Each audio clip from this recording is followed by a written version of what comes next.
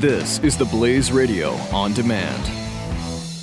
I am a big fan of disruptive ideas, and this year, Casper Mattresses is on the top of my list. Hi, it's Glenn Beck, and I love sleeping on my Casper mattress. Casper is an obsessively engineered mattress at an unbelievably fair price. It combines springy latex and supportive memory foams to create an award-winning sleep service with just the right sink and just the right bounce. And better yet, it breathes so you don't wake up drenched in sweat. Time magazine named it one of the best inventions of 2015. In fact, it's now the most awarded mattress of the decade. Try Casper for 100 nights risk-free in your home. And if you don't love it, they're going to pick it up and refund everything. Imagine that, a company so confident that their product is what you want that they'll offer a 100% refund. Made in America with free shipping and returns to U.S. and Canada. Get $50 off of any mattress purchase by visiting casper.com/Glenn and use the promo code Glenn. Terms and conditions do apply. Go to casper.com/Glenn, casper.com/Glenn. Ladies and gentlemen, Billy Hallowell and Chris Field, the Church Boys. From the sublime to the ridiculous, but mostly ridiculous. And it's a play to ruin a wonderful Sunday afternoon. I hate these guys. Well, Billy? Oh, thanks for joining me, Chris. It's after your flakiness this past month. I know, it's been, I tell you, I have felt totally irresponsible the last month or so. Don't lie. I haven't enjoyed being irresponsible, but it does give me a little bit of perspective on you. What it's like to be me. Yeah, on what it's like to be Billy. So it's been crazy. So it's kind of, and there's still more stuff coming up in the next few weeks just because it's summertime and things are happening and crap's going on. This is the first time hearing. Is this you telling us you won't be around again? No, we'll have another show next. I got a couple days that I got to travel. Not travel. I got to do stuff next week, and then and then a week after that I have to travel for 2 days to Seattle. And then after that, it's a wonder anyone would host a show with you. I know, it's a wonder. So, but we'll still be able to. It'll be flexible enough that we can record around things. So we'll be all right. But it's been. So it has been a little crazy. We were both on vacation the same week, so it really wasn't only you being a flake. I know, but you were back from Little Italy, like way before I was back from the coast. So, well, how was Little Italy, by the way? How'd that go? How was your time with your family? Wait, no, whose family was it? Was it with your family? It's Andrea's family. Okay. It's my wife's family. It was actually great. It was our best vacation in a long time. We didn't go last year because Andrea was so pregnant. We were just like, we're not going to go to the beach, obviously. You are so pregnant. Because she was due like in August, and we usually go in August, July or August. Right. So this year we went in July. But no, it was great. It was nice to get away. There are 4 kids ages 5 and under, right? So that are in this house. So it's our 1-year-old. She's almost a year old. Right. It's our 3.5 or almost 4-year-old, and then it's a 3-year-old, and then a 5-year-old. So it's a little chaotic. Wow. But it was nice. Wow. So, but you guys, everything went fine. Nobody drowned. There wasn't any. Yeah, there were were no big fights there was to tell no about? real. No My shootings? mother-in-law left her phone by accident after we left, and they had to mail it back to her. But that was the worst drama. There was no drama. So, like, do you guys do politics and stuff when you're with your family, or is that something you can talk about? We do. Well, I am the only. So I would say it's tough because I don't know. I don't want to give people's political perspective. Very few people are Republicans in my wife's family. Let's put it that way. So, well, but they're New York Italians, right? Right. Yeah. So good luck. Yeah. But yeah, it's very few Republicans and also very, very few conservatives. But we have good conversations. Well, I disagree with a lot of people in the family, but we have really, really good. Trump came up quite a bit, and we had, everywhere I am, I sound like a rabid Trump supporter, even though I'm not, because I have to try to help people. Whatever you say. Because the whole world is like, Trump is going to destroy the country. And yeah, it's a disaster. They're both awful candidates. But at the end of the day, I think I just said end of the world. Maybe that was a Freudian slip. At the end of the You're day. Mr. End's time. You're Mr. End Times. You would know. Some of us, I think, are a little over the top on like one person in my family is like, I just think if he wins, he's just going to quit like he does everything else. And I'm like, well, I don't think he's going to quit. I don't know that that's, I guess that's just a weird theory, like why you wouldn't vote for somebody you think he's going to quit.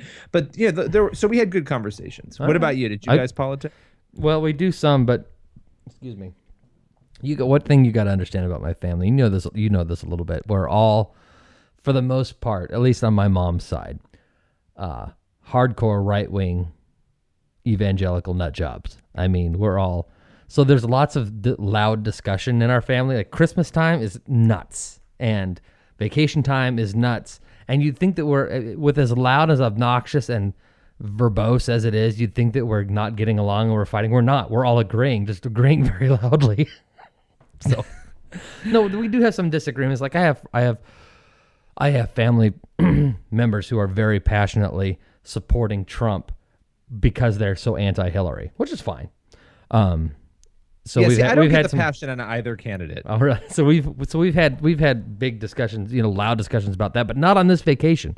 This vacation, it was my folks and then my wife and I and our three little monsters and my sisters, and then one of my mom's four brothers and his wife and their four kids and his wife's parents. So there were 17 of us, and it was in all at one place in Seaside, Oregon. And we had a blast. We had a ton of fun. We talked politics some, but mainly because, like, my wife will call me a liar, but if she really thinks about it, it's the truth. I don't bring politics up around family because I know somebody else is going to bring it up and ask me my opinion on things because this is my job. Right, but exactly. I rarely bring it up because I'm so sick. I get so sick and tired and talking about it. And they want insight, and then they give their thoughts on it, which their thoughts are just as valid as mine, I guess, or have as much weight as mine, I suppose. But it's amazing how because you and I are steeped in this stuff, and we have to pay attention to this stuff all the time. We listen to our families and friends say things when they've got other jobs and other real lives. And you go, really, that's not the case. And it gets so tiresome to have to correct things. It's like, well, and I don't. You at least have that. You at least have people, I think, in your family who are exposed to some of this stuff. So even if they're saying things that aren't, they kind of understand it. Right. Whereas, and this is not a put down on anybody. It's my view is that when you live in New York and you live in this region and you've only grown up here and you don't know a lot of Christians or conservatives, right, you kind of don't understand the issues at all. So it's hard to even have the conversation because you have to try to explain what religious liberty is and why it matters. Yeah. So like there's a little bit of that went on, which was nice. I mean, they were good conversations, but well, why do you think your religious liberty is under attack? And it's like, well, I might not feel that right now where I'm sitting here, but other people in California, in Iowa, and other places where these things are happening definitely do feel that. And whether mine or yours or anybody's is under attack, it matters because that's what our country was built on. Right. Exactly. That's a little hard for me sometimes, to be honest. But overall, it's a great vacation. We had great discussions and things. Let me ask you this, and this is vacation. This is just generally vacation related. Or maybe you can tell me whether or not Andrea does this. If my wife tried to annoy me more, she couldn't when it comes to packing. Is your wife completely incapable of packing? Like with any sort of efficiency or effectiveness? She is an Italian and is obsessive and has to pack it her way. So I want to pack it my way. She wants to pack it her way. So, and I will say I was outraged because let me just explain to you what came on this vacation with us. Okay. I refused to strap anything to the top of my car, mainly because I felt way too lazy to do it. So it had to fit in. It's obnoxious. It had to fit in the car. Exactly. I agree. We were going Totally 4 hours away, 3.5 hours away. We're not going to Zimbabwe. We don't need food supplies for 3 months. She was so worried that our 4-year-old would have a hard time and would need things. She spent all of this money on Amazon, which I had no clue this is going on. Oh dear. Over like a period of a month. And those giant plastic bins, like I'm talking big plastic bins filled with toys and kid stuff. And that took up half the trunk, first of all. So we're leading with that. And then we have this obnoxious beach thing. It's called the Wonder Wheeler. I don't know if you have one. No, what is this? It's this stupid thing that folds up with these giant tires, so it makes it impossible to fit it anywhere. And the Wonder Wheeler is supposed to wheel all of your garbage to the beach. So your beach chairs, it is kind of cool. You can put everything on it. Oh, so it's got big wheels then, so it's not digging into the sand. So, well, half of the car is the Wonder Wheeler and the giant plastic bin, which looks like it's an Operation Blessing donation bin that's coming to the beach with us. But that's got to be more operation. Like it was completely a Toys for Tots kind of thing. It was absurd. So, and her plan that's got to take up more than half. That's got to take up more than half the back of your rig. It was awful. And so now we got there fine. We couldn't see out the window, but we had more to go home with. And I finally called her. I was like, you need to come out here because the Wonder Wheeler isn't fitting and I can't shut the car. And so she was helpful on the way back. And I ranted and raved about the plastic bin, why we were going home with it and why it was still filled with stuff, that garbage that we should have just given to Operation Blessing. Just a second. So do you find yourself when you're packing? Now she packs her things, but do you pack the car? Yeah, I mean, she wants to come out and supervise it because it has to be her way. Because the formula and whatever for the baby has to be in a specific place. She needs to know everything else. But this time I did most of the packing. On the way home, she definitely came out and helped because I was going to lose my mind over the bin. But no, she completely annoys me with packing. It's now I pack my bag in like 5 minutes. Like I throw my clothes in, I throw what I need in it, and I'm good. So I'm packed in a second. She does have the bulk, obviously. I'm sure your wife too, of packing the kids and all that, which is crazy. And that's why I give my wife a little bit of a pass that, and I don't want an all-out fight. Do you find yourself muttering to yourself as you're packing? Are you the same as me? I'm like, yes. No, I'm more pissed off on vacation. Bags? What's all these bags? I don't understand. What is? Could you do something that makes sense? I find myself saying that to myself as why do we have so much stuff that we're bringing with us? There were some things like we're not bringing. Oh, how did you possibly think it was a good idea to pack it this way, or why did you? And like in a plastic bin. I've got you beat, my friend. I think, but I'll get to that in a minute. But my wife will say, "Okay, all these bags are ready. Okay, those are all things that'll go on the top. What about suitcases? Oh, those aren't done yet. I can't pack the suitcases. The large things have to go on the bottom." Okay, well, I'll get that done. She gets those done. She says, okay. And then I find out we're taking a giant cooler with us full of food, which I didn't realize. She probably had said it, and I didn't realize it. You weren't listening. I probably wasn't listening. However, I said, okay, I'm going to go pack. And she said, all right, I'll go work on the cooler. I said, what cooler? Like the one that goes between our seats? No, the big green cooler. We're taking that. I said, okay, well, I can't pack until that's ready because that has to go on the bottom. It's a large plastic solid box. It has to go on the bottom. Right. So it's like, oh, shoot me now. But here's the thing that my wife does. One of several things, packing wise, that my wife does that drives me. Give you two. One, she overpacks. Too much crap. All the time, too much crap. Okay. The other thing she does, and she comes by this honestly because her parents do it, and I give her a hard time for it, and sometimes she just laughs it off, and other times she gets really bothered by me pointing it out, but I'm going to go ahead and point it out here because she doesn't listen. You know those reusable shopping bags? They're like crappy canvas, like they're super weak. Oh yeah, we have a ton of them. I know all about it. Like all these stores now almost require you to buy at their store. Okay, we buy them and never use them, but yes, continue. Right. Okay, so we've got a lot of them in our house. She packs 15 bags full of things with those.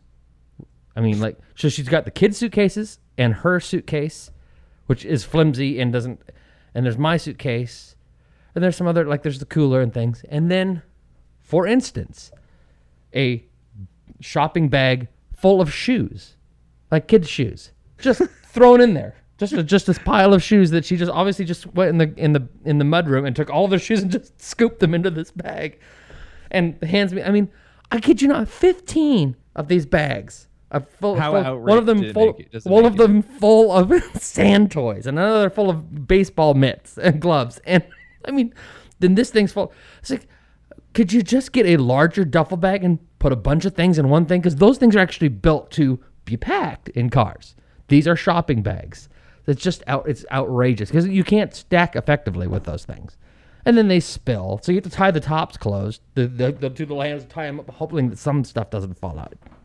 Anyway, so that's anyway. But I do find myself like an old man just muttering as I'm packing. Why are we bringing this? This doesn't make any sense. Do something that makes sense, you know?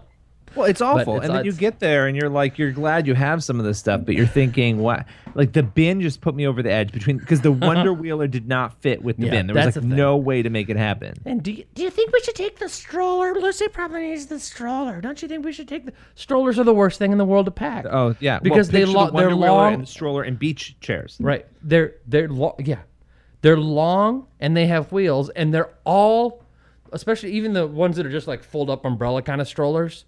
They're all longer than your vehicle is wide. So you have to point them diagonally or long ways, which makes them take up even more room. So whoever makes strollers ought to be beat about the head and shoulders because they haven't created one that packs easily. I hate strollers. They're just awful. And we used it 3 times, maybe. It's like we've gone for 8 days and we used it 3 times. How many times did you use the thing with the wheels every day? Yeah, I mean we were at the beach almost every day, so we did, and we had to drive to the beach. That was a production too, but yeah, it's Did you guys go on the beach? Oh yeah, our place was. Oh yeah, I saw your giant sandcastle. Yeah, our place was right on the beach. Yeah. So. No, it was a good. It was nice to get away. It was a good vacation. It's hard though with. It's hard with a baby to go to the beach, and it takes. You're exhausted by the end of the day. I also had to work, so I was working while I was on vacation. So that really, I wrote 17 articles while I was that week while I was there. So it was a little crazy, but look, you got to work. But we had a blast, and my uncle's 4 kids who were there, they're all in their early to mid 20s. So they're all adults. We were playing lots of games, and my 3 kids, who are 9, 5, and 2, just loved those 4 kids, and vice versa. They had a blast together, and one of them he got there late and had to leave a little bit early. He's actually a college football quarterback. I'm not going to say where he goes to school, but so he had practices and things. But it was my kids loved the thought of being around a college athlete, somebody cool, not like their dad. So. Too funny. So let's you brought up Trump a minute ago. Should we go ahead and go to the Trump thing? I mean, because let's do it. All right, just a minute. All right. What did you want to talk about Trump? There's so much. Can we start with Melania, please? We can. Did you watch the convention? Because it was. I watched every. I didn't watch the night before last. Right. I watched Thursday night. I didn't watch Wednesday night because it was my anniversary. But I watched Tuesday and Thursday. Oh yeah, your not every part of it, because frankly, some of it's just garbage and boring. Mm-hmm. But I mean, a lot of it is. But the parts that were interesting, I did watch, and I have to say. I will continue to say this. I don't care about the plagiarism charges and all that. Melania was impressive. Yeah. I thought her speech was good. Yep. I think she has consistently been an intriguing character in this whole thing, and that she is a little deeper and more well-read than I assumed she would be for some reason. Yeah. I don't know why I didn't think she would be, but I've seen a number of interviews, and I thought the speech was good outside of the 2 paragraphs she took from Michelle Obama. Right. I thought she did well. She's very likable, which is. I think. I mean, besides just being, she's physically attractive, obviously, but she's also just seems like a genuinely likable person. What was that? I met her once at Fox News when I used to do TV hits there. She was promoting something, and I didn't think anything of it. I was like, oh, it's interesting. Melania Trump. I've also met Donald. Just a minute. Is there something on your desk rattling? Was there an earthquake? Oh, it was I'm sorry, it was my mouse pad. Okay, never mind. Why did you think? Because all I heard, I just heard dung, dung, dung, dung, and I thought, well, is my printer turning on, or do I have something loose on my desk? I couldn't figure out what it was, but it was just you being obnoxious. We're the most professional show in yes. the world. But I think she's interesting. And look, the plagiarism thing only helps her, I think, because it's embarrassing, but it's all anybody was talking about for days. Right. Well, Melania Trump. Well, and the woman who wrote the speech and who took the blame for plagiarizing it is actually a Democrat who writes speeches. So it's not a surprise that that's where she would have cribbed the material. But we were gone. So we were gone Monday, and then traveling all day Tuesday. Oh, and traveling Tuesday. I forgot to mention that part. So I watched Wednesday night and Thursday night, the full thing. And Wednesday night was a circus. Let me tell you about Tuesday, though, on the way back. Let me quickly transition back. Did you get my text about what we did on Tuesday? Yes, I did. Okay, it's supposed to be about a 5.5 hour trip. Okay, it's 5.5 hours of driving. We left at 9 in the morning. We decided there is an outlet mall in Troutdale, Oregon, just east. This already sounds awful. Just east of Portland, which we frequently stop at when we're traveling to vacation or whatever, because it's easy. It's right there off the freeway. And my uncle's wife, my aunt, gave my wife the wonderful idea of going to Woodburn, Oregon outlets, which is south of Portland. It's only about 10 to 15 miles south of Portland. Actually, it's about 20 to 25 miles, and so it makes it almost an hour, at least, out of the way, which is fine. It has more stores, so we went there, and we actually spent like a few hours there. So we leave at 9 in the morning. Guess what time we got home? 8:30 p.m. What should have been a 5.5 hour trip, plus a couple stops to go potty and get food, became a nearly 12-hour trip because we stopped. Everything about that sounds awful. So, okay, let us go back. Sorry for that little detour. Well, I mean, so the convention. I liked Melania. I thought she was great. I don't care what people think about Trump. I think she's an intriguing character in the whole entire thing. I didn't watch the Ted Cruz thing. I just read about it mainly because I'm so tired of Ted Cruz. I've been tired of Ted Cruz since the day he was born. But it's not that I dislike him. I just don't care. Like, why did you even go to speak? Why are you even showing up? That part of there is part of this that I don't. I admire him for standing by his wife and standing by what he believes. But the other part of me is sort of like, okay, well, the only reason in a million years you would do this is because you want to make a splash. You want your name out there. Yeah. You are doing nothing. He is doing nothing, and you might disagree. Feel free to benefit the party at this point, because what has been decided, and the people have spoken. So you're talking about Cruz. Yes. No, I disagree. I liked his speech, and people want to say, well, he should be endorsing just like Reagan endorsed, and Ford. Well, Reagan didn't endorse Ford. He didn't come out and endorse Ford. Didn't happen. He came out and gave a speech similar to what Cruz was attempting to give until he was rudely interrupted by an incredibly rude and obnoxious crowd, a group of rude rubes who will fall for anything. That was not on Cruz. That was on Trump. The Trump people knew what was happening. The Trump people booked him to speak. They knew what he was going to speak about. They had his speech. I don't care if Donald Trump has changed his story today and says Cruz added language to his speech. I don't care what Trump has to say. I don't believe Trump when he's saying that. They knew it was coming. This is on Donald Trump. This is not on Ted Cruz. Ted Cruz didn't endorse. I think it's on all of them. Ted Cruz didn't endorse Ted Cruz. Ted Cruz. Wait. Because his people are a huge part of that crowd that was there, right? And they are the conservative base of the Republican Party. That's why he was speaking. Scott Walker got up and mentioned Donald Trump, endorsed him, and then went on to say nothing about Donald Trump and to not praise Donald Trump at all, and just to speak about his record and what the record of the Republican Party has been. Ted Cruz got up, congratulated Donald Trump on the win, never said one bad thing about Donald Trump, and then spoke about the principles that the Republican Party allegedly believes in. All of which was well received by the crowd until he got to the end and said, when November comes, do not stay home. You need to go vote.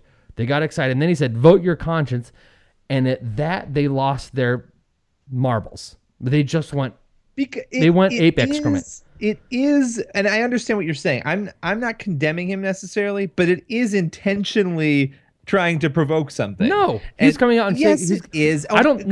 I don't think he went in with. You have two options: Hillary or Donald. Right. He went. I think he went in knowing that it was what was the term you used?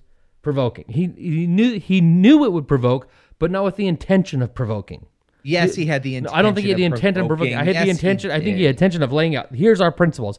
Just as Ronald Reagan had no intention of provoking. And by the way, Jerry Brown in 1992 came out. Wait a minute. Jerry Brown in 1992 at the Democratic Convention, when he got beat by Clinton, came out and gave a very pro-Democrat speech and never once endorsed Bill Clinton. Okay, but let's compare, and I don't know because I can't remember the specifics of all of the relationships of these people. Trump and Cruz have a very contentious relationship, partially because Trump has said some insane things and some awful things, and Trump is wrong for that. But the relationships are very different. So if you're going to get on the stage at a time when that party, and I'm not a member of the Republican Party, but when that party needs unity more than anything else, and you're going to get up and intentionally say something like that, you have to He intentionally didn't say something. He intentionally didn't vote come your out conscience, knowing he didn't even have to say that. Why did he even go there? Why did he even go because there? He went there. Here's part of the caveat that he could offer. He says, vote your conscience up and down the ballot. He's telling people it doesn't matter if you vote or not on the Republican presidential ticket, vote on everything else. Vote up and down on the ballot. Vote your conscience. There's a lot, and he's speaking to people like me and reminding me, even if you don't support Donald Trump, even if you don't, you need to come out and vote up and down the ballot. Vote your conscience up and down the ballot and make sure you get it taken care of. Don't stay home in November. What is actually more provoking? Ted Cruz coming out and speaking his mind fairly and eloquently and laying out the principles that the party allegedly believes in, or the governor of the state where the convention is happening refusing to even attend. What says more? I actually respected not attending more. I think it sends a better message that he doesn't have to say anything. That sends a worse message about unity and the disruption of unity. The whole idea, the whole message that the party is not united was not coming from Ted Cruz. Ted Cruz never said one thing that was not unifying. You know what? Ted Cruz is always about attention for Ted Cruz. It was the crowd of rubes. The crowd of rubes' reaction to Ted Cruz that was the problem. Oh, look, I'm not defending the reaction. I'm saying that Ted Cruz intentionally sparked a reaction, knowing that would happen. He knew he had to have. If he didn't, he's an idiot, and he's not an idiot. He's a very smart guy who's argued it before the Supreme Court. So the fact is, he knew what he was doing. He went in and chose to do that. That's fine. That's his choice. It's what I don't like about Ted Cruz, though. This is what I don't. So then let me ask you this. Let's say that is true, okay? Then some of the blame can be laid at Ted Cruz if that's true. What about the Trump people who let him speak and agreed 3 weeks ago you don't have to endorse, just come speak, and had read the speech before Cruz gave it and had approved it? So I don't know who to believe. I don't really trust anybody involved in this. Several members of the campaign, including Manafort, who's the campaign chairman, said we've read it. There's not a problem with it. Did he not? Did he change it? Do we know do you know 100% that he didn't add anything or change it? Not Ted Cruz. Trump and his minions, including Manafort, all came out and said this is the speech that he gave. That we knew this was coming. This is not a problem. And it wasn't till today, from Wednesday evening until this morning, nobody said anything that anything had been changed until Donald Trump said in a press conference this morning, speaking off the cuff and still continuing to promote the idiotic reporting of the National Enquirer and still continue to question Ted Cruz's father's connection to the JFK assassination, which is ridiculous, and blasting Heidi Cruz, continued to relitigate all that nonsense. This morning, speaking off the cuff, then says, oh, and Ted Cruz changed it. He added stuff to it. This is all off the cuff. Even though he had said Wednesday evening, this is not a shock. We knew this was coming. We saw the speech ahead of time, still approved it. No big deal. That was Trump's response to Ted Cruz's speech and the reaction that the crowd had to that speech. Are you 100% convinced then that nothing was added or changed? I am. So look, because I watched the speech, and you could see him reading from the teleprompter. Look, even if it was approved, I actually like the decision of not going. That, to me, if you really are that opposed, this is who your party chose. The party did not choose you. You are so opposed. You've had this awful, why even attend? That's my take on it. Now, I also am not a huge Ted Cruz fan. I don't dislike him. I just don't like him. So for me, it's sort of like, yeah, of course, Ted Cruz probably wants to run in 2020. So that he made a big splash at the RNC. And that, that's how, to me, it felt. Now, I only watched clips. So that's all I can say. Right. But I think the entire thing is a debacle. The entire thing is a mess. But what's done is done. That is true. What's done is done, and I think this continued, and I say this every week on the show, this continued never Trump drama of I have so much political efficacy that I'm not going to vote, and people are going to care. No one cares. No one gives a damn. Don't vote, but no one cares. Like, nobody really cares whether you vote or not. The only thing that accomplishes is not offering support to one candidate and essentially by proxy offering support to another. And I believe that firmly, and I'm not going to move on it. So you can go ahead and try to dissuade me. You're a rabid Trump supporter, and you're a lunatic. Now, I'm not a never Trumper. Okay, I'm simply not a never Trumper. But he did, wait a minute. Wait. This convention did not help him in my eyes. Let me say though, I was impressed by the kid. I was impressed by the kids, by his kids. Now that doesn't mean that they're not liars. They could possibly all be pulling the wool over our eyes. That's very possible. But what I saw presented at the convention, and again presented at the convention, a scripted convention on national television, I was impressed by his kids.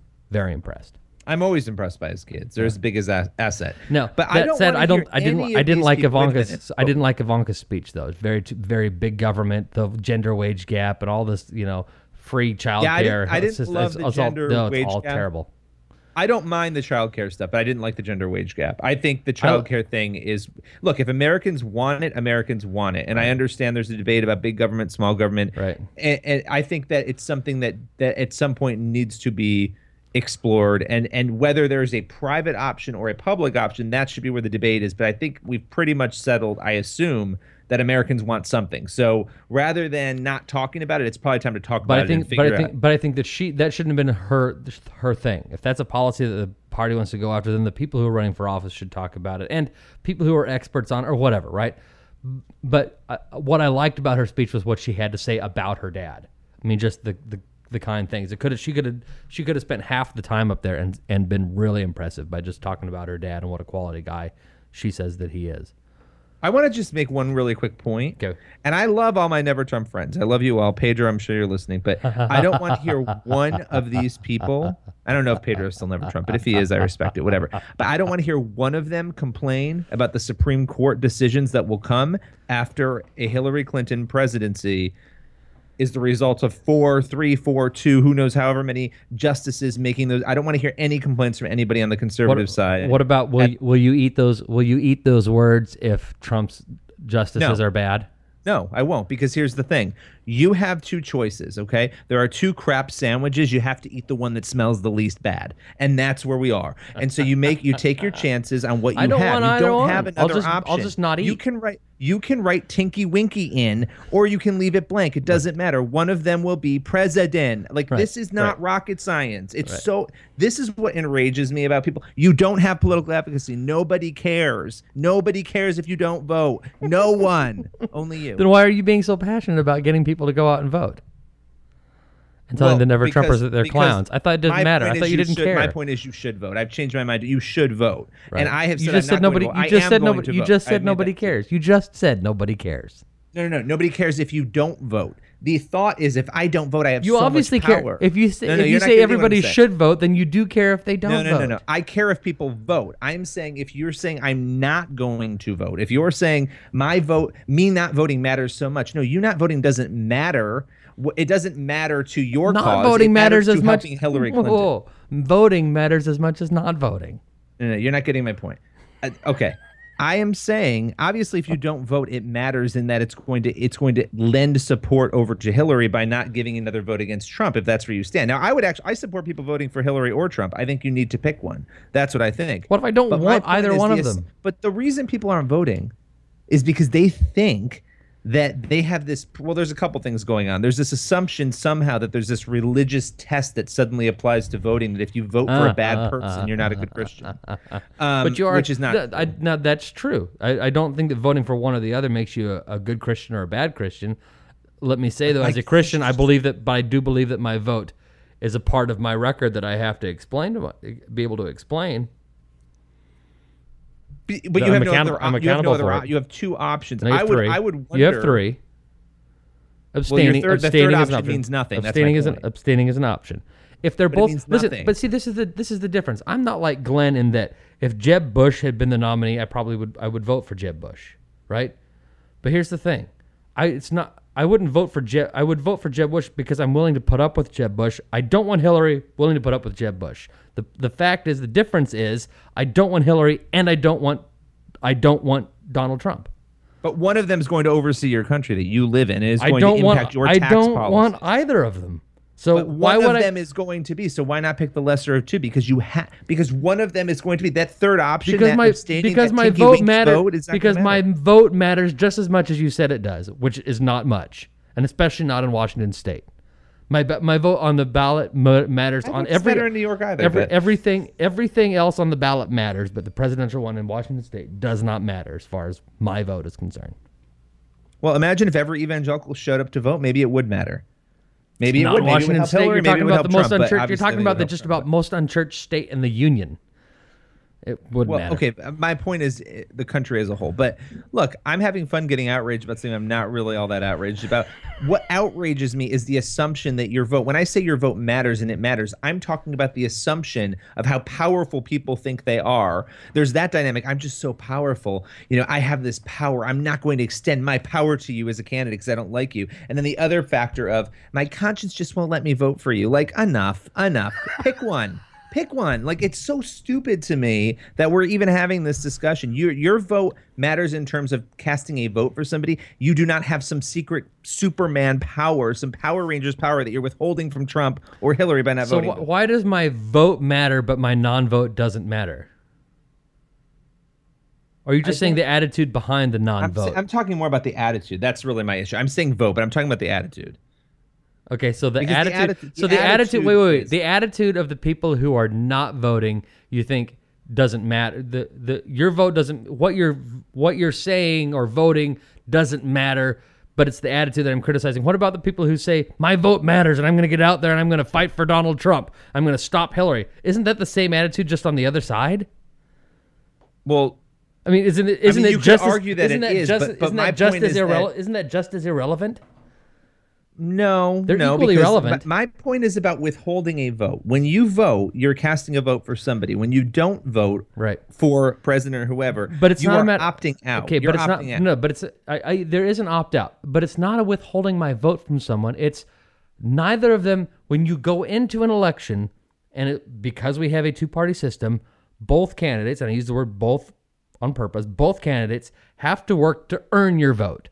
Neither of them have yet done that for me. But it doesn't matter. It's about you, right? And it doesn't matter. You don't matter in terms of that because one of them will be president, and that's my point. Okay, then David Jeremiah. Then why are you so worried about this? Because one of them will be president, and I would like it to be the one that's least awful when it comes to an issue that matters to me, which is religious liberty. I would say, and here's what I will publicly say on this show now. Okay, go ahead. David Jeremiah, Eric Metaxas, almost every single person we've had on the show gets exactly what I'm saying, and I agree with them. Where I will not agree with them is on telling people which person I think they should vote for. I think you should vote. You should choose Hillary or you should choose Trump. That's it. I think you need to pick one.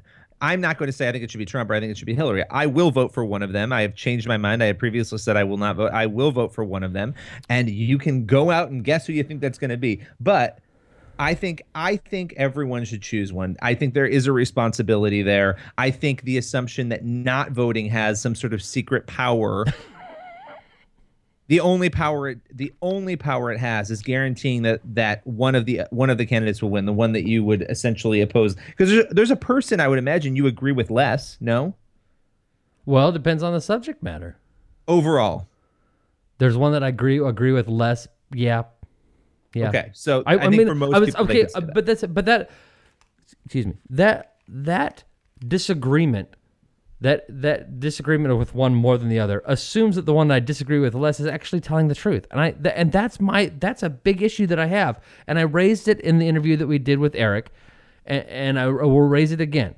Why do you expect me to believe the good things he's promising and to not believe the bad things he's promising? What is I mean, that's asinine. Well, I would say this. You have two options. The fact is, I probably disagree with Trump almost as much or as much as I disagree with Hillary.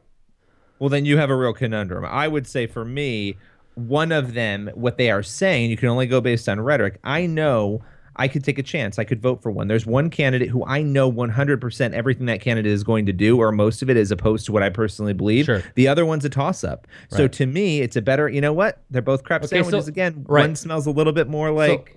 Right. Now let me present this. Everything that you know Hillary supports, because she has either actively supported it or she has come out and said she supports it, right? You pretty much oppose her on just about everything, okay?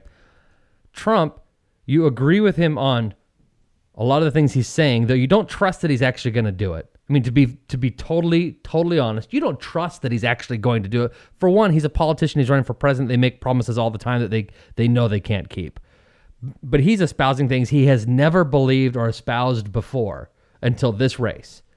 But he has come out and said, and his speech Thursday night highlighted it, that he is an authoritarian and that he is dangerous and that he is what some people have called, I don't think he's a fascist. Some people have called him a neo-fascist. Some people, he has fascist tendencies, but he has an authoritarian streak that is dangerous. So Hillary, though, has not come out and said those things. Do I think she believes those things? Yeah, I think she probably does. But she hasn't come out and explicitly said them. He's come out and explicitly said these authoritarian things that we both disagree with. So, I mean, the things that he's come out and said, he's come out and said some horrible things that I horribly disagree with, that Hillary hasn't had the testicular fortitude to come out and say herself. Well, but that's me being a crazy, questioning Trumper. You have to go, don't you? I look at it more as one of them is going to be, so it is what it is. Yeah. I have to figure out which one I would rather have. Quit living in reality and join me in the land of make-believe, Billy. I love pretending to get so angry. I know. Okay, so let's take a break right here, and then and we will come back, and then you can introduce the interview that we've got to go on, and then we'll try to wrap it up, all right? I know you got to get out of here in a minute. Whatever. Does that work for you? All right, Slappy. Just never field. The founder of this company 10 years ago was trying to sell his house. He's kind of an important guy. And he said to his wife, if this is what it's like for us, how do people who have no clout ever get around this? So he started a company and it went into business, I think 3 years ago. Their deal is their word is their bond. And they are people that listen to this show. They are just like you. Now, how can I say that? Because I'm the founder of the company. realestateagentsitrust.com. The Church Boys. Man, I hate these guys. So we actually have an interview that is not having anything to do with Trump. I know that's probably very sad. Is that allowed? For some people. But basically, I wanted to find somebody we could talk with who would not be political. And so what we did was we tracked down James Ackerman. He is the incoming CEO and president of Prison Fellowship, which is a Christian ministry that deals with prison policy, but also helping prisoners and their families, helping them while they're incarcerated, when they get out, helping them find their faith and get their life on track, but also kind of figuring out which laws they believe are not very just and trying to maneuver around those laws. Is that Chuck Colson's group? I think it was Chuck Colson's group. Yeah, it was. He started. Or it is, rather. The late Chuck Colson. Yeah, he's dead. So, yeah. Mad dead. But yeah, so there you go. And honestly, this guy's interesting because James Ackerman, who starts August 1st with leading the organization, he's been volunteering for years with them, but he also has a media and entertainment background, which is kind of interesting. So he's coming from media and entertainment into this ministry position, which is just an intriguing thing. So I won't ruin it anymore. I will force Chris's hand to now play it for you.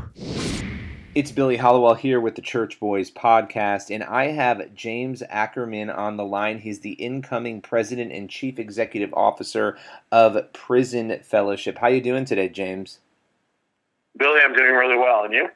I'm good. So I'm really fascinated by your background in media and entertainment, and then your I don't know if it's an evolution because you've been volunteering and working with Prison Fellowship for a long time now, but this move, full time into leading Prison Fellowship, I'm fascinated by that. So I guess where I want to start with this is to ask you, what is it about Prison Fellowship that drew you in as a volunteer and that has led you to the decision of wanting to lead the organization?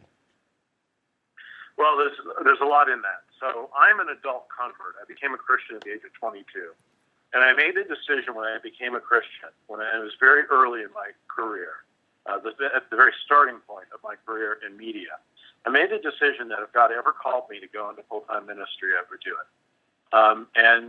I went on to work in the media industry for nearly 30 years, and then suddenly I got that call. And I'll come back to that in a minute. What drew me to Prison Fellowship in the first place was a fortuitous meeting, one of those divine appointments, if you will, where I was at a father-son retreat 12 years ago with our son Holden, and I met a guy named Dick Paulson who ran development for Prison Fellowship. He's still with Prison Fellowship, but on the program side now.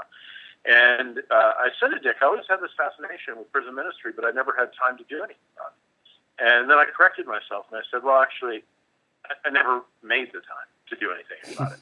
And he said, well, I can help you fix that. He goes, let's go to prison together. So we did. We went and visited a Prison Fellowship program, and I was absolutely transfixed by it. I couldn't believe it. The transformation that was taking place in these people's lives, and men who ran the gamut of infractions that led them to imprisonment in the first place, were gracious with each other, opened the door for each other, spoke in quiet tones, prayed for each other. And I was like, this is amazing. And I went on to look and observe the rest of the general population at this facility. And it was like you would expect. Everybody had their game face on, broken up by race on the yard, all of that. And it was a completely different kind of world. But those people who were in the Prison Fellowship program had gone through real transformation. And I realized these people matter. And Jesus calls us in Matthew 12 to visit those who are in prison. And so I thought, man, I am into this. And so I became a Prison Fellowship volunteer. And I have been for 12 years.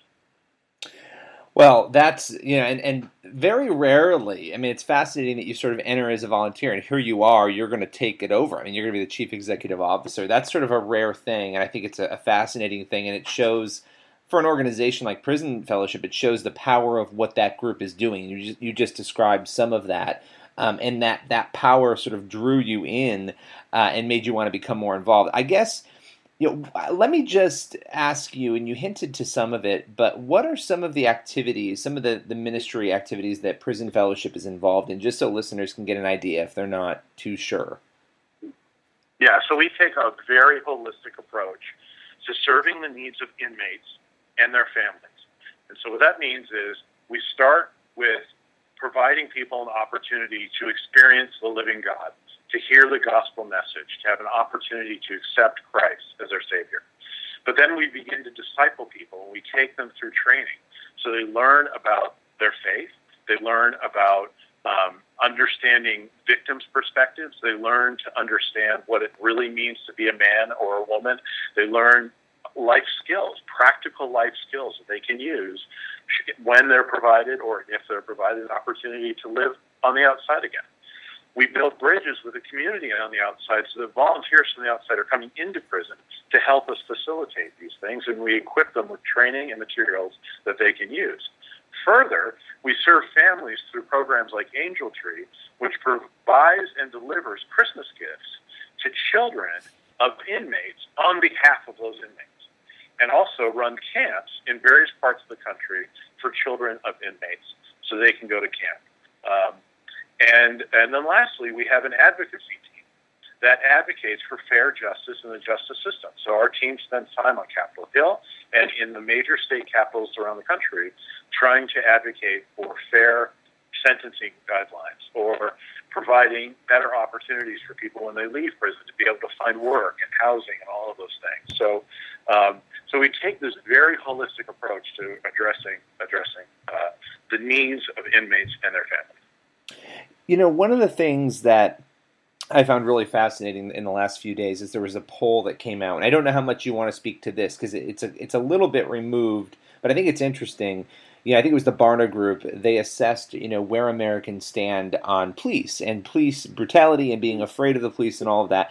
And evangelicals, by far, from every other, religious group and also Americans more broadly, differed in that they weren't as afraid of the police. They weren't as worried about the police. They also weren't as worried about being the victim of, police brutality. And it's just interesting because it's such a complicated area, and I'm always fascinated as a lifelong evangelical why evangelicals stand out on some of these issues. Are there, and I don't know if you want to speak to that, but I think the second part of it, which is related, are there barriers and difficulties to getting other Christians as a ministry to understand the issues, or have you guys? I know you're coming in August 1st, but you've been a part of this for a long time. Have you had a lot of success in being able to do that easily? Relay those issues.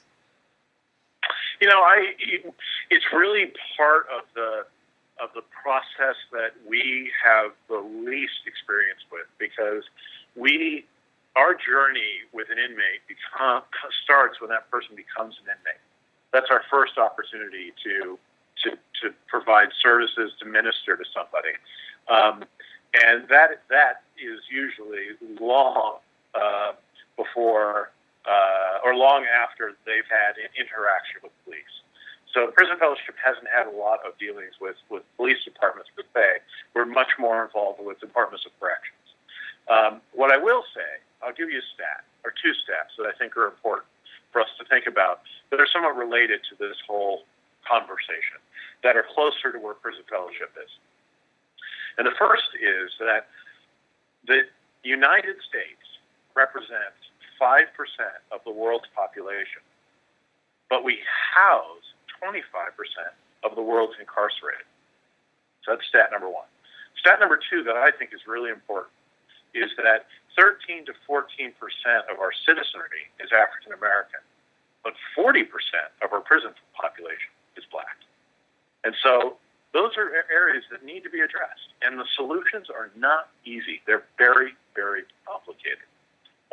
And they require the ability for people from all different perspectives, whether it's law enforcement, the African American community, leaders in the African American community, city government, state governments, federal government, nonprofits like Prison Fellowship, to come together, listen to each other, and try to come up with real workable solutions.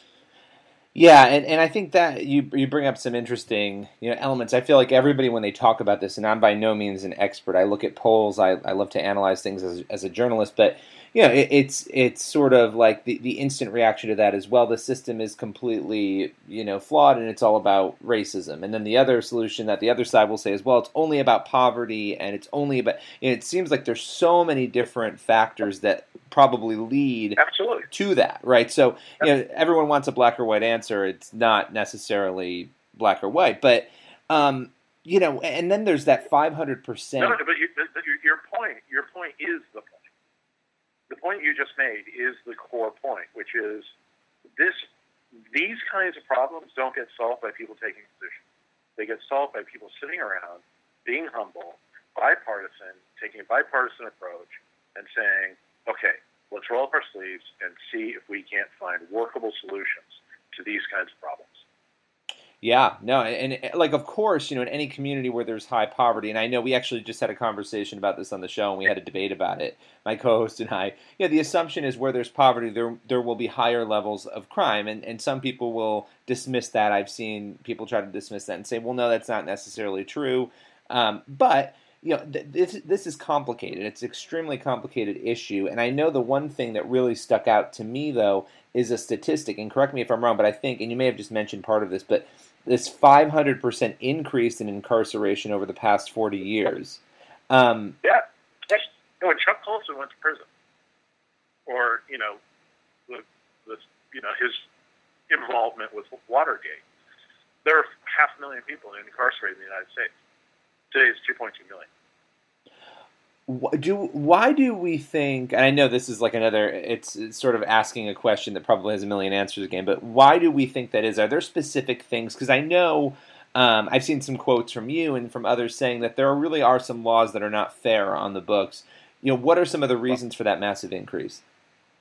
So you'll remember the tough on crime laws that got put in place largely in the 1980s that it helped a lot of politicians come to office because they got tough on crime.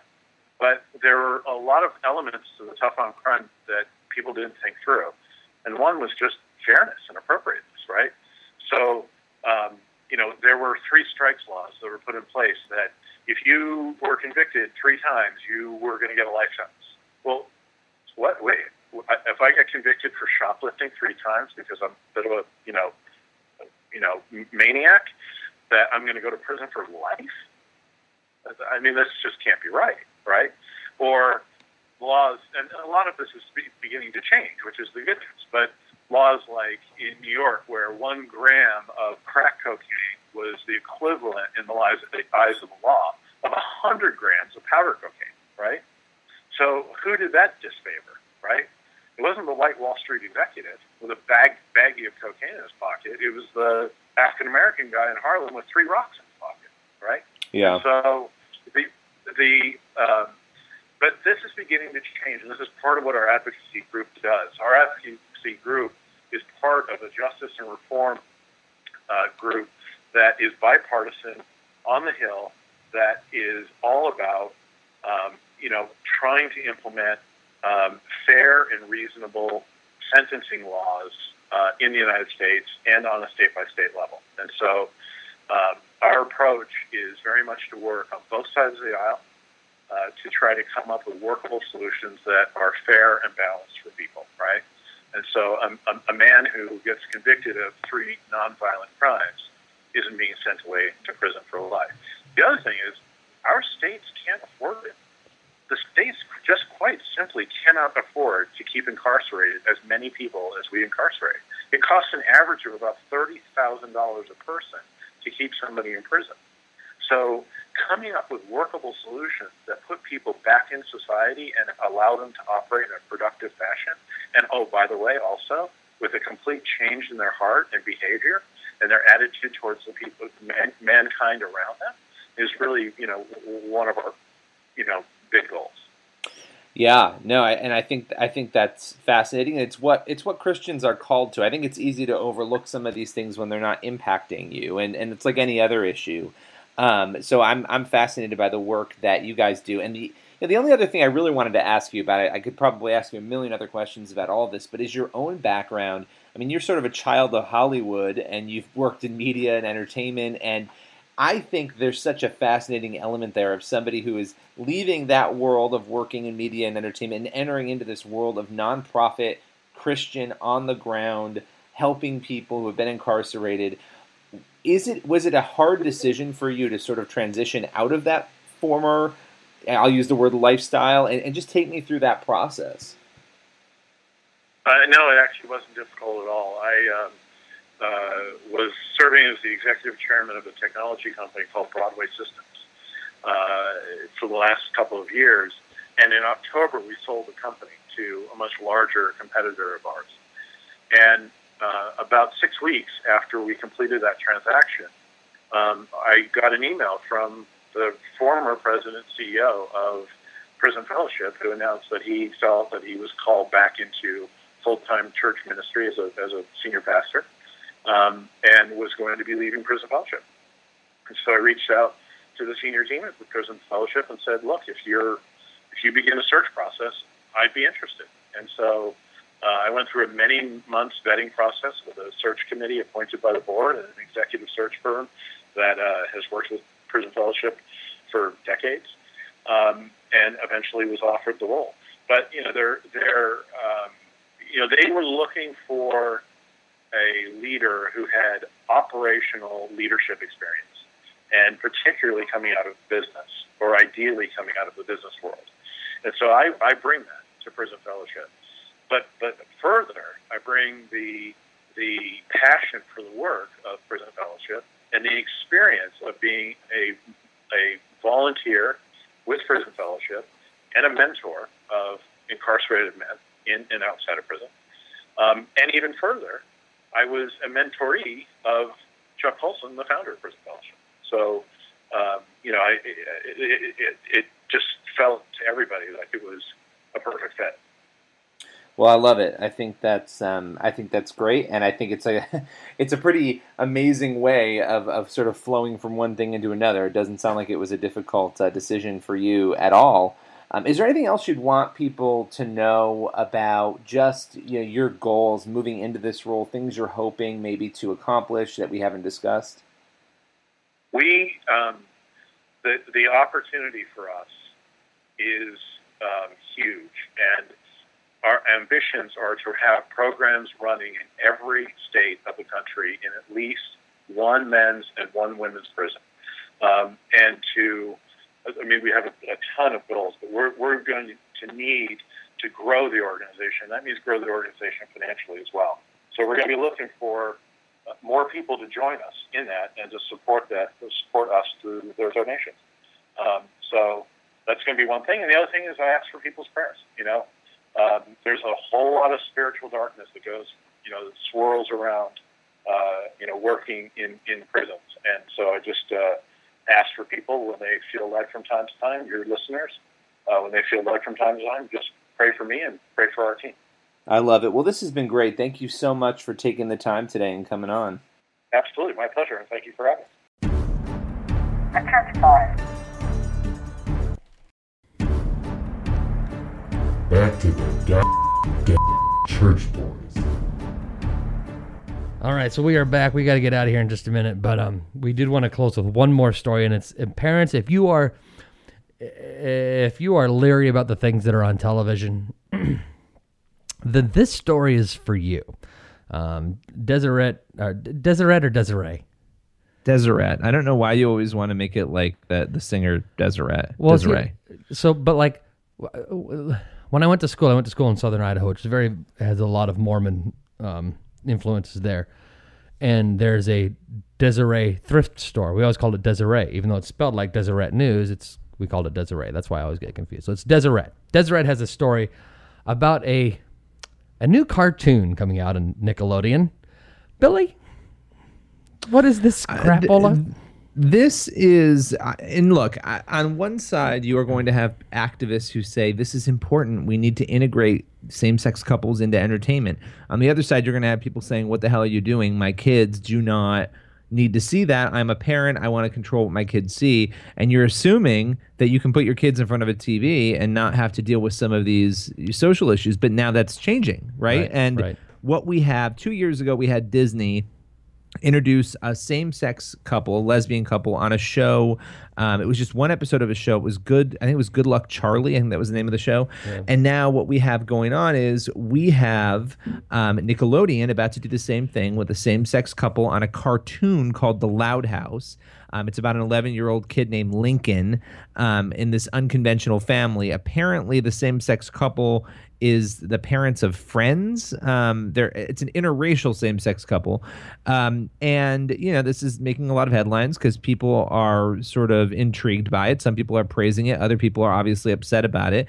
But you have this is a network that I grew up on. This is not about slamming gay people but I think the bigger, broader issue is that kids are now going to be having these themes that are very complicated brought to them in a form of entertainment that's going to raise questions that parents might not be ready to answer or talk about with their kids at that point. That's the issue I see. Right now, and at the convention for your boy Donald Trump, who's supposedly this big pro religious liberty fighter, freedom fighter, Peter Thiel spoke, and he talked about how we have to avoid talking about this make believe, I guess it was, or pretend social issues war that we're going through, that it's not a big deal to ignore all the social issues. Yet this is coming up, and I think it's something worth fighting the culture war over. In fact, I believe that you believe that it's worth fighting over so much that you're working on something related to this, aren't you?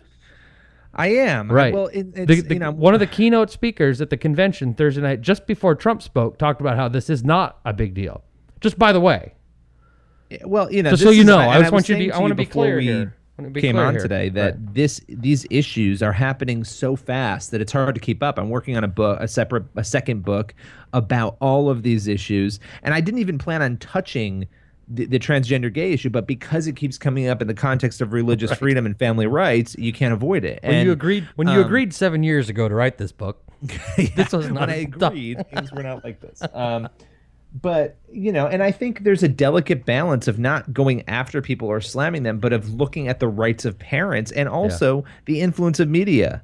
Yeah. And there are plenty of things you wouldn't put on TV with kids because you don't want to influence them in a certain way, or you don't want to create conversations that are they're maybe too young to handle. Right. I would say for a lot of parents, this is one of those areas. So why would it be surprising that people would be upset about it? I don't know, but people are surprised, of course. Yeah. Well, they can't understand why anybody would have an issue with this. Right. And I mean, there's a whole lot of things I could say. Did you know bestiality is legal in Washington State?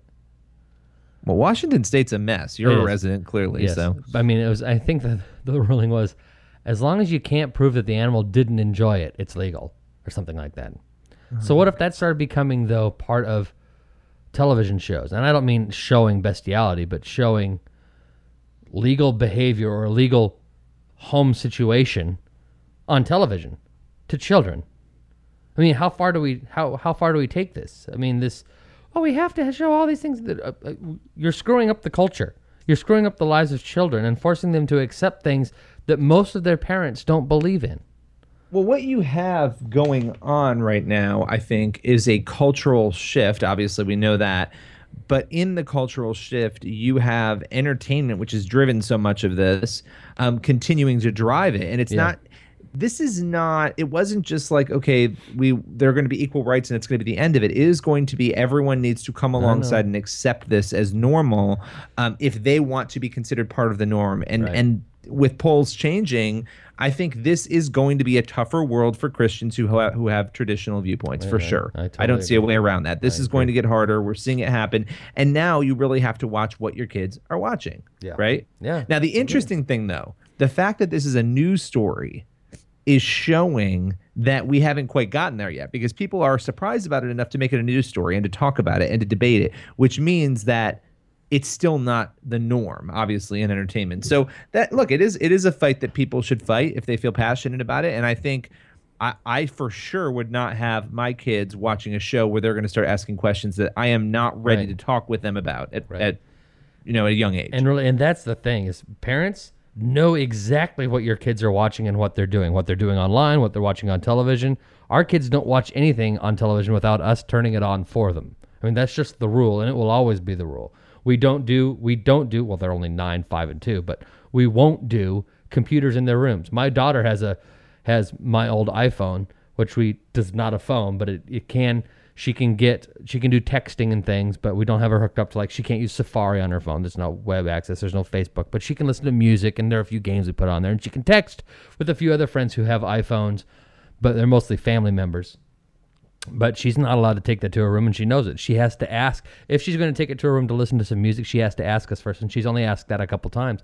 That's just the rule. You're not going to take your phone. You won't take a computer or an iPad to your room. Everything that you do online and any television you watch will be done where we can see you doing it, because there is so much garbage out there. There are animals out there attempting to hurt our kids, to abuse our children, and there's just filth on television, including on Nickelodeon. Apparently. So anyway, let's end this on a slightly more positive or fun note, shall we?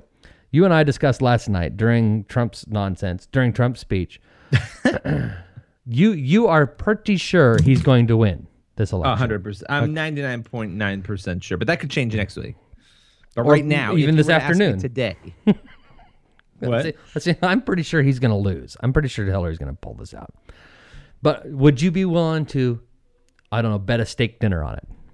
Yeah, okay. Of course. Either way, I get to eat, whether I'm paying or not, so I'm in. That's right. No. I'm not going to allow you to eat with me if I win. I have to watch you eat it, which is punishment for more than one reason. You just have to pay for it. Fine. Okay. Okay. So if you lose, you take me to a steak dinner. If I lose, I take you to a steak dinner. All right. Well, that works for me. So it's a deal then? I'm in. All right. Oh, and people are asking still about T-shirts. Are we going to do anything with T-shirts? I think we are. Okay. What kind of t-shirts are you gonna make? I think we should just go out and get a cheap Hanes t-shirts and then just get Sharpies. I think we should have your face with a giant hashtag that says "Never Frump" under it. I love it. Oh, and speaking of projects we're working on, how have you finished up your coloring book pages? Because we really need to get that done. The Church Boys.